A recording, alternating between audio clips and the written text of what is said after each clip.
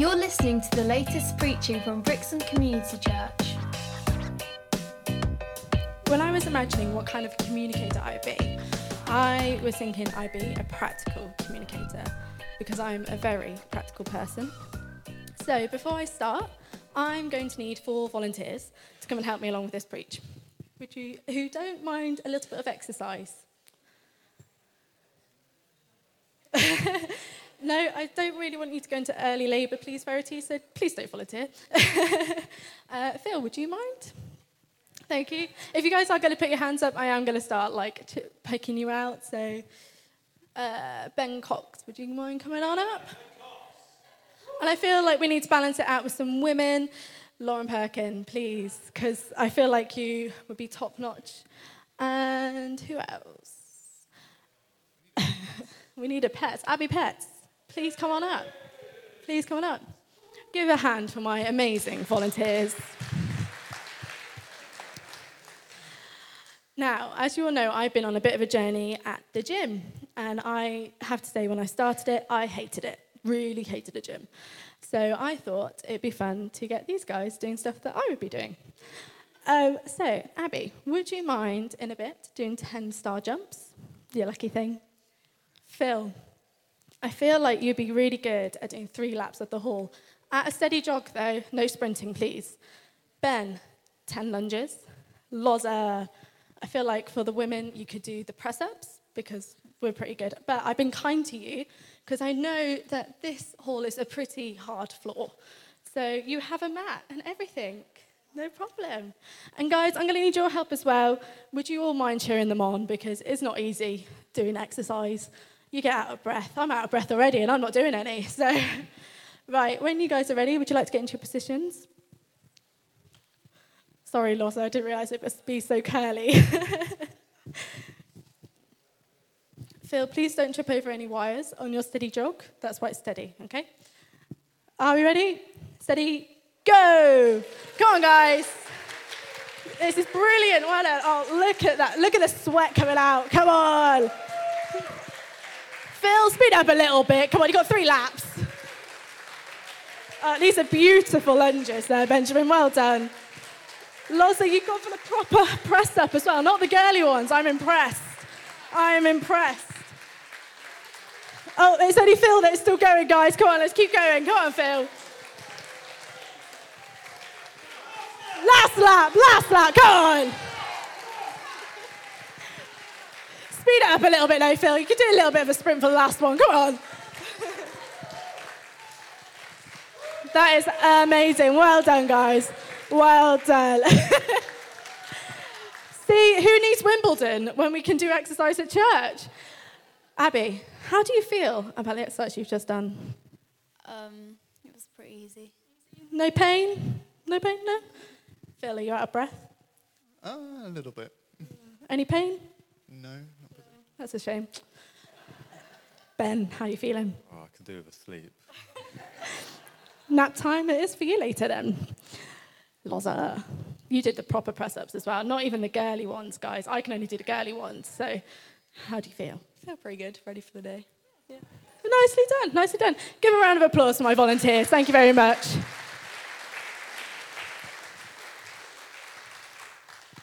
So when I first started going to the gym, it hurt.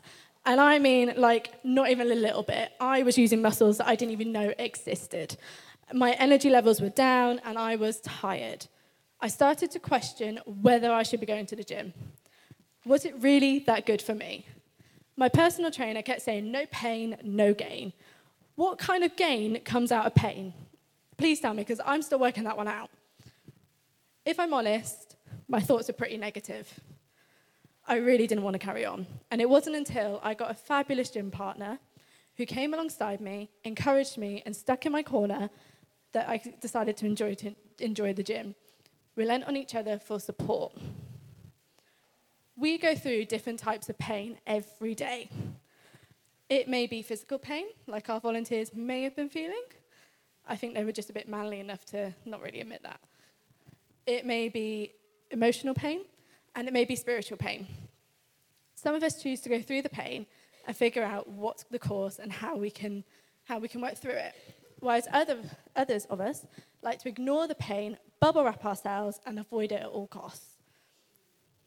I have 2 tattoos, and they were like the best thing I think that I could have got. Some of you may not agree with that. Everyone has their own opinions. But what I found interesting was when I got those tattoos, I had many people asking a very similar question. Tony, your tattoos are amazing. Did it hurt? Or they say something very similar.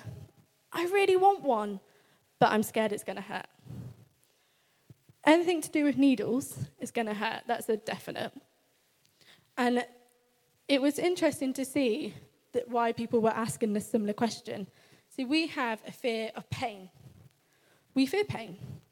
The thing is, we don't get over our fear of pain. We won't ever grow. We will just be stuck. So we like to bubble wrap ourselves. We don't like to feel any kind of pain. It's so natural to us that we don't even realize we're doing it. Mothers and fathers, you are tuned to your children's cry. And when they do cry, you go running.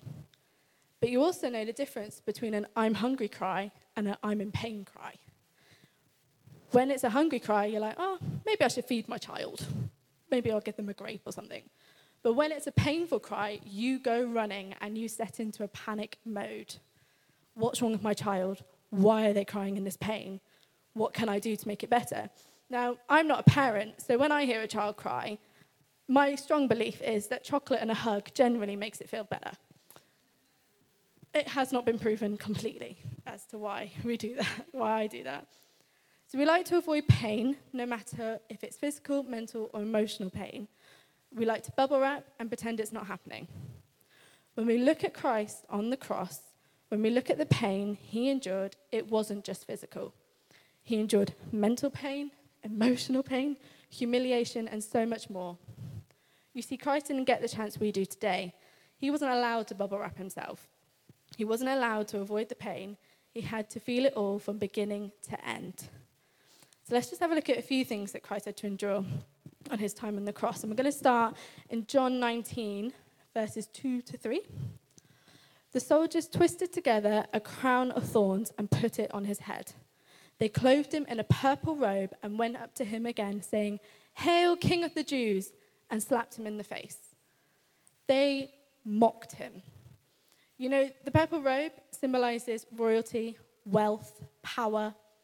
They dressed him in the purple robe to mock him. It wasn't for any other reason. To mock the King of the Jews.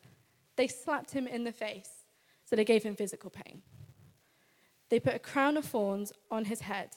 Now, I don't know about you, but whenever I've had a thorn cut me or a nettle sting me, it hurts. But to have that crown constantly scratching at your head, that's a lot of physical and mental pain right there. We skip on to John 19:17. Carrying his own cross, he went out to the place of the skull, where in Aramaic it's called Golgotha. Jesus went through public torture and public embarrassment. He carried his own cross.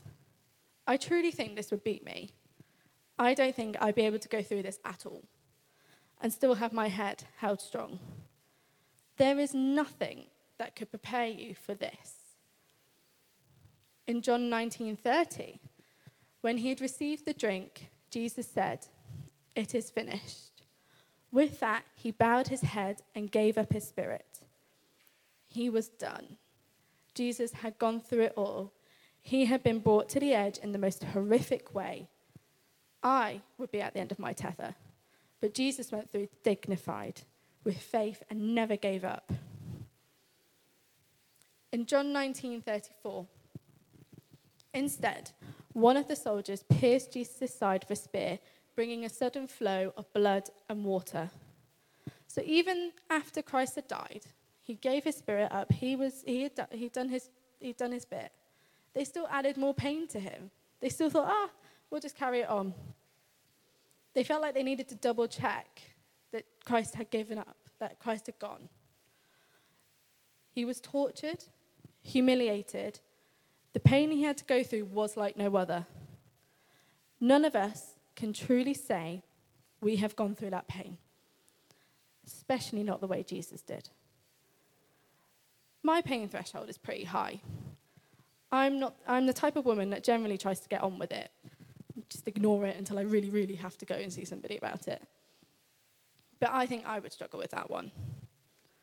Jesus, however, no matter how scared he was, he knew he would soon be returning to his Father. He knew the torture and the pain would stop. He knew the end goal. Difference is, when we feel pain or go through something bad, we don't know the end goal. We only see what's directly in front of us.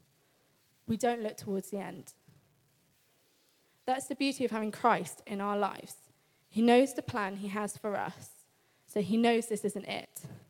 He knows that once we get through this pain, once we get through this storm, that's it. We can carry on. He is the eye in the storm. He is the calm. It's okay to be fearful, but it's what you do with that fear that helps you grow. If you look at Jesus, he was most certainly scared. I think we all would get a bit scared when we think of the prospect of death. The person who is fully God is also fully human and has the same emotions as me and you. The difference between us and Christ is how we respond to the fear. In Luke 22, 39-46, it says, Jesus went out as usual to the Mount of Olives, and his disciples followed him. On reaching the place, he said to them, "Pray that you will not fall into temptation." He withdrew about a stone's throw beyond them, knelt down and prayed, "Father, if you are willing, take this cup from me, yet not my will, but yours be done." An angel from heaven appeared to him and strengthened him. And being in anguish, he prayed more earnestly, and his sweat was like drops of blood falling to the ground. When he rose from prayer and went back to the disciples, he found them asleep, exhausted from sorrow. "Why are you sleeping?" he asked them. "Get up and pray so that you will not fall into temptation." You see, Jesus was scared to die the brutal death that was before him, but he didn't give up on his Father. He didn't turn his back, and he didn't let his fear overtake the plan for him. He leaned on God. He prayed for the will of the Lord to be done. When we face fear, that's when faith should come in. We shouldn't fear pain. I know it's harder to do, but it's true. He was ready. He knew what to expect. And what was a very awful time, Jesus turned to his Father. He didn't say, "I'm going to deal with this on my own." He didn't turn his back. He turned to his daddy God and went towards him, just like we should lean on him. He had people in his corner the whole time. When we feel pain, Christ comes beside us and says, "I know you're hurting right now. I know this isn't what you imagined you would ever have to go through, but you don't have to go through this on your own." If we didn't feel pain, we would never heal, we would never learn a lesson, and we would never grow stronger. Sometimes pain is a stepping stone for something that is bigger and better to come. It's just a season. For some, it's a very small season. For others, it's a longer season. It's time for us to stop fearing pain, to stop bubble wrapping ourselves, and to use Jesus as the example to follow. We can close off, or we can lean on God. We can do it alone, or we could get friends who can come alongside us and pray, who will direct us to the person we should go to at all times. I'm going to pray now. Father God, thank you for what your Son went through on the cross. Thank you that it teaches us a valuable lesson today. Lord, I pray that when we experience pain, we learn to lean on you. I pray we don't give in to temptation or be led astray when in the storm. I pray that we stick steadfast in our faith to you. In your precious name, amen. Thanks for listening. For more information, visit brixham.church.